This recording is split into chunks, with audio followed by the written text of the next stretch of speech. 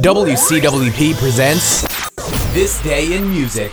Welcome to This Day in Music, the 17th of February. Just some shock and sarcasm today.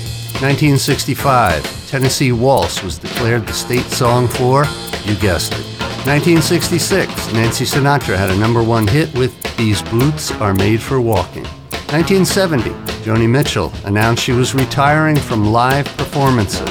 She was on the stage again by the end of the year. 1972, Pink Floyd performed at London's Rainbow Theatre. What is shocking now was the ticket price, $1.70. 1980, Coward of the County by Kenny Rogers was a number one hit. 1996, singer Bruce Springsteen gave an expired credit card to a waiter by mistake and let him keep it as a souvenir. The waiter later sold it for $4,500. And that's it for This Day in Music.